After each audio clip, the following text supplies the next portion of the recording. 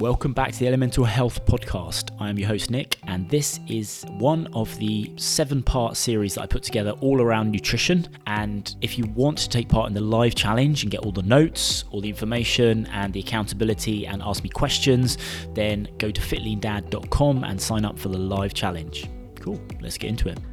Welcome back to the 3NP challenge. I am Nick, your coach for the week, and hopefully we can start to build that relationship and you are understanding the way that I've packaged the information really and my approach to doing this. Like I said at the start, the advanced tactics is doing the fundamentals really, really well, and anyone that is getting results out there understands that principle and is working towards that principle. Nothing is frilly, sexy, or based on superstition or nutritional nonsense that you hear out there in the internet space. I'm going to start with a very short recap and we're going to get straight into it. We've got these 5 steps for dropping fat fast. Again, all based around nutrition, all based around starting to understand what's going on in our lives, taking audit, taking stock, and then implementing some very, very simple strategies to actually sort things out as quickly as possible. Step 1, BBF, master the boring. That's the reality of implementing a good system, is you need to be comfortable that you can do it on repeat, on repeat, on repeat. Hence why I use the word boring, because I don't want you to think of that word as a negative thing. I think that's a massive win. If you're doing a repetitive, boring work, chances are you're making very, very, very good results. Cool. BBF, okay, boring, fun. You've got those strategic meals during the day. You're really focused on the good ones, and then you're also letting your head down and having the psychological benefits of allowing yourself to eat the things that you want to eat at the same time as getting results. That's the approach that I think works and is sustainable. Number 2, SSS, all about focusing on getting what happens between those meals right, because I think that's where I've always fallen down, especially when you get a bit stressed or a bit tired because your kids are keeping you up, or work stressing you out, or just life in general is kind of weighting you down. So understanding and having a plan for that and having an approach to that as well that just puts a bit of space and a bit of a gap between you and the sugary, fatty stuff that is just going to push your energy intake massively up and have you not get any results. Then we come on to the more advanced stuff, I use that in quotes, which is tracking and testing and creating a tight feedback loop so we understand what's going on an analytical basis. So we're trying to be, use the word objective, we're trying to understand what's going on and putting a measure in place so we're actually seeing what's happening and able to measure it and then able to make a refinement and a change to that approach. And that's obviously energy balance and when to track. Number 4, I call that one move your arse or ass.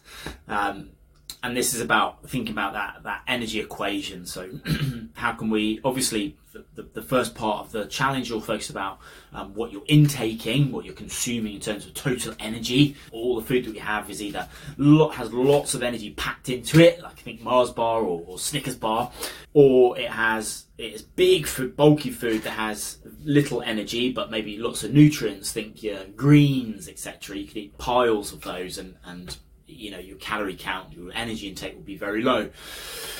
I talked through about having an approach that's going to fill you up and not eating like a sparrow, and really having an approach that's going to, you know, get those hunger signals pushed down a little bit. And for me, that's a massively important factor.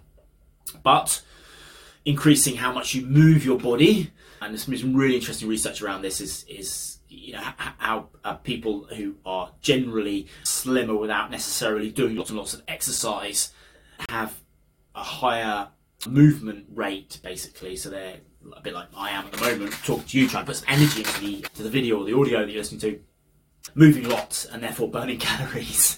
So how can you shift that in your equation? And I talked about staying under this threshold where your brain thinks that you're doing loads of extra work and therefore asks you to put lots of extra calories and extra food inside it by tricking you into thinking you need lots of food by, you know, going for that long run, coming home and having a massive meal, or that hard hit workout and then having a massive breakfast. Those things are not necessarily going to support you on your fat loss journey, okay? So it's about the lower hanging fruit that we're targeting and the lower impactful, lower intensity work. Number 5 is what we're going to talk about today, which is building the engine. Okay, so we've talked about the nutritional components, talked about moving a little bit more and how we can take that truthism, that thing that we hear out in the world, and actually apply it to our life. And then the next kind of more advanced tactic is obviously thinking about how we can build this reservoir that absorbs energy and allows us to eat more effectively. Yeah. And obviously stay on the right side of that track. Get my notes up. Step 5, so building the furnace. If you have a look at these 2 pictures, and if you're listening to the audio, we've got a massively sort of bodybuilder physique versus a very skinny bloke who is going to be burning more calories at rest. And this seems bloody obvious, but it's really worth thinking through and trying to embed in your brain, because it took me a long time to kind of get over this. Like a lot of these things, really. I was into fitness. I was working as a professional in the fitness industry, but these truths hadn't really clicked, and I don't know what's going to make them click for you, hopefully, this content. But yes, so the more muscle you have, the more energy you can take in and absorb, more protein, more fat, more carbohydrates you can absorb on a daily basis without actually doing anything. Because the muscle fibers require energy just to exist almost, okay? And that's the way I want you to think about it, versus being super skinny. If you're super skinny, you can't eat very much, okay? Because you don't have anywhere for that energy to go once you take it in, okay? So again, as I'm saying, it sounds very obvious, but please think this through, okay? The goal isn't to be skinny and slim. The goal is to have a good amount of muscle mass, okay? I know you don't want to look like a bodybuilder necessarily. However, the principles really do apply and really need to hit home.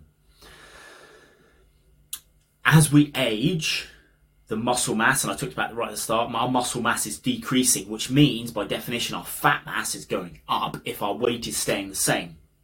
How do we combat that? Obviously, it's eating appropriately, which we've covered in detail, the step 1, 2, and 3. But we also need to be thinking about how to increase this muscle mass, okay, as we get older. For this focus, it's around being able to eat more because you've got more muscles.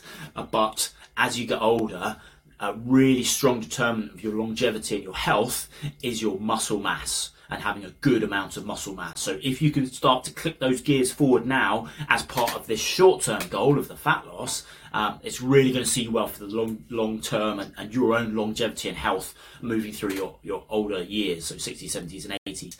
A good amount of muscle mass. I really want to drill that home and add that into this nutritional challenge as well. So this kills 2 birds with 1 stone. Okay, we've got the short-term goal of the fat loss, which is hopefully what is perking your ears up.